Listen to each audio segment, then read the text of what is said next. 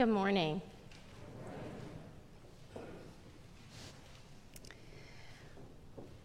One of the things that I have really appreciated here at DUMC that a lot of churches have actually gotten away from in recent years is that we actually do celebrate the liturgical seasons of the church. And so often we celebrate those liturgical seasons with music. I have always found rich meaning in the liturgical rhythms that lead us through the Christian year. And this Sunday in our Christian year is known as Christ the King Sunday. And so the purpose of this day is to offer a reflection on the fulfillment that Christ brings to the reign of God as we celebrate the reign of God through Christ the King. Now, you may not have heard very much about this particular Sunday in the Christian year. You may even think of it as something that only the Catholics celebrate. But it's actually been a part of the Christian calendar since 1925. It was initiated by a pope, but then embraced not only by Catholics, but by Protestants. And so Episcopalians and Anglicans and, yes, even Methodists celebrate it. In some religious traditions, they even celebrate it with a festival or a feast. Whenever this occasion is celebrated, the reign of God is revered as we lift up the kingship of Christ. The reign of God, the kingship of Christ. These can be difficult concepts for us to grasp in our society. When we think of someone exerting kingship or authority over us, ideas of monarchy come up for us. And we don't live in a monarchy. We live in a democracy. We don't like the idea of anyone reigning or ruling over us. Truth be told, we resist the idea of anyone even having authority over us. We bristle at the thought of someone telling us what we should do or how we should live. So many times we ignore authority, or we deny it, or we take issue with it, or we avoid it at all costs. More often, what I think we value is our own personal sense of authority. We value setting the course for our own lives, determining who we're going to be, how we're going to live without any outside forces influencing us. We don't want to be ruled. Instead, we want to be independent.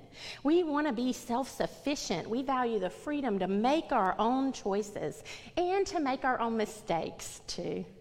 And whether we succeed or whether we fail miserably, we want to be able to say, in the words of that great theologian Frank Sinatra, I did it my way.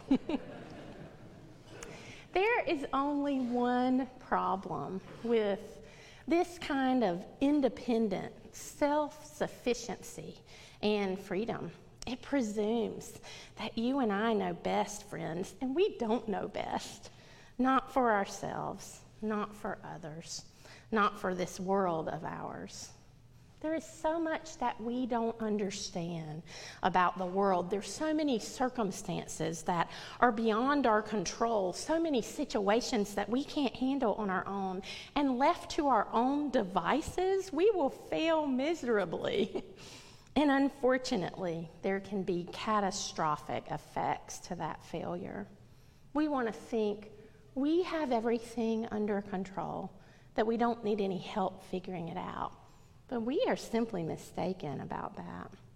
All we have to do is read the paper, look at the news, watch CNN to see the signs of turmoil that exist in our world. There are serious problems in every direction that you look. We see division and discord and rivalries and quarrels. We see greed and selfishness and evil and corruption. We see poverty and racism and violence and injustice rising up all around us. Things have gotten out of hand. This kingdom that we've built for ourselves certainly isn't bringing us to any kind of peace. We need the help of someone who is greater than we are. We need the wisdom of someone who knows better than we do. We need the guidance of one who understands everything.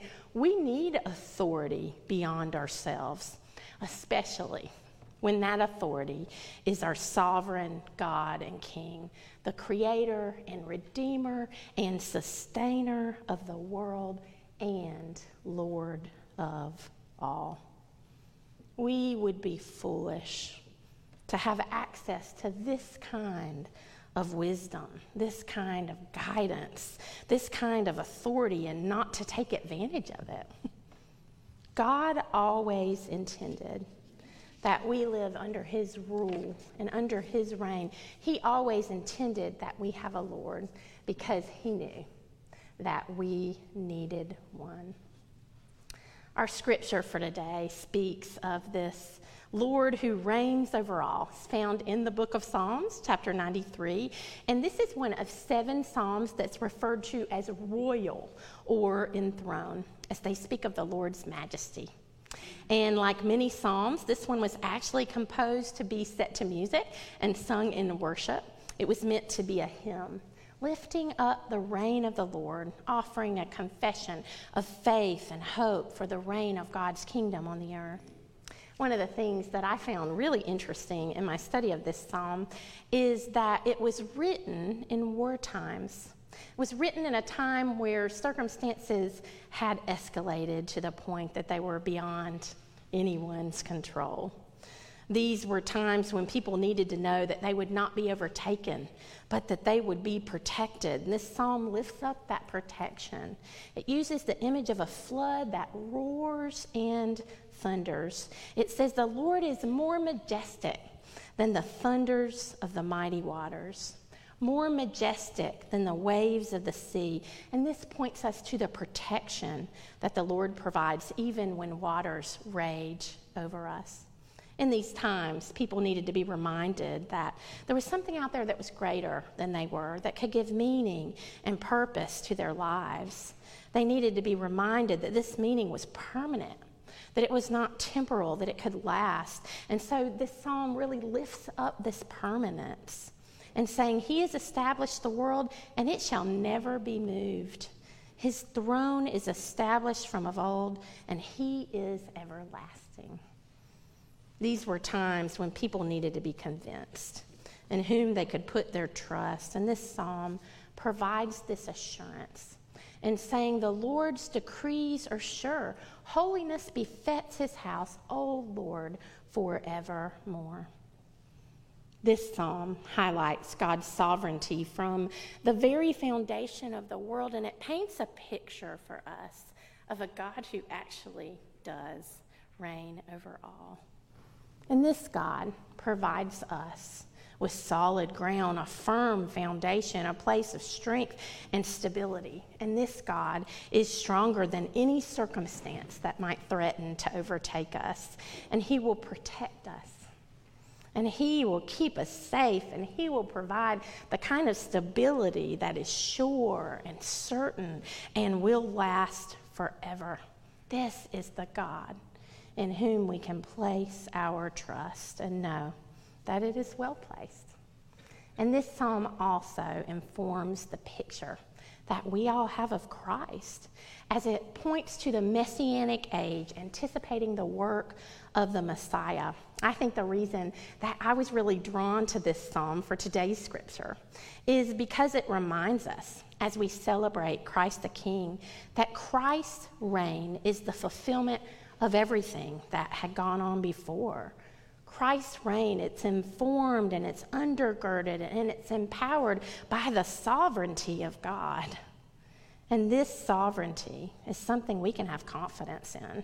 It's something we can be certain and sure of. It's something we can count on, something we can trust in.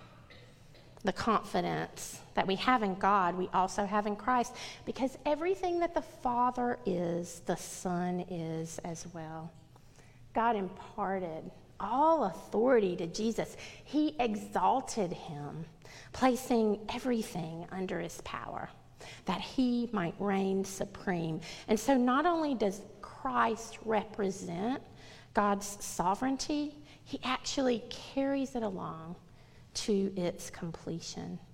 After people had rebelled against God, turned away from him, Christ provided the way for them to be made right again. And in that provision, Christ saw through God's commitment to us forever. Because of Christ, our future is made sure. He is the fulfillment of every purpose that God ever had for us.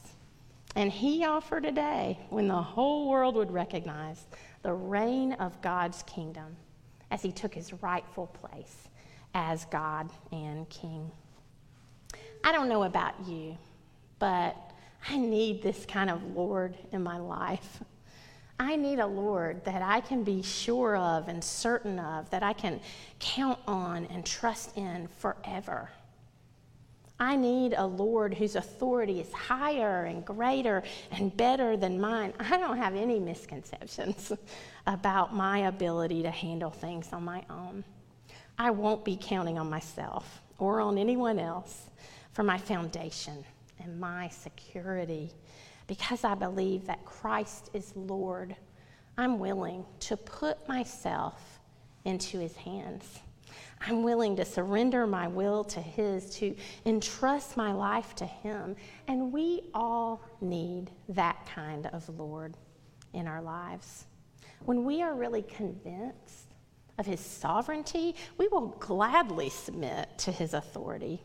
We won't ignore it or deny it or take issue with it or avoid it. We'll leave behind our independence and our self-sufficiency and even our freedom.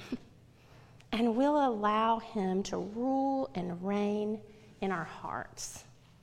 We'll let our loyalty to him transcend any other claim upon us. We'll surrender to him. We'll revere him. We'll serve him. This is what it means to live like Christ is King. And when we live life in his kingdom, we're going to know a peace and a freedom that this world can never offer us. His kingdom, unlike our own, it will last forever. This kingdom is where we should place our allegiance. It's where we should place our devotion. It's where we should place our trust as we make a confession of faith and hope for the reign of God's kingdom on the earth. As together we all proclaim that Christ is King. In the name of the Father, and the Son, and the Holy Spirit. Amen.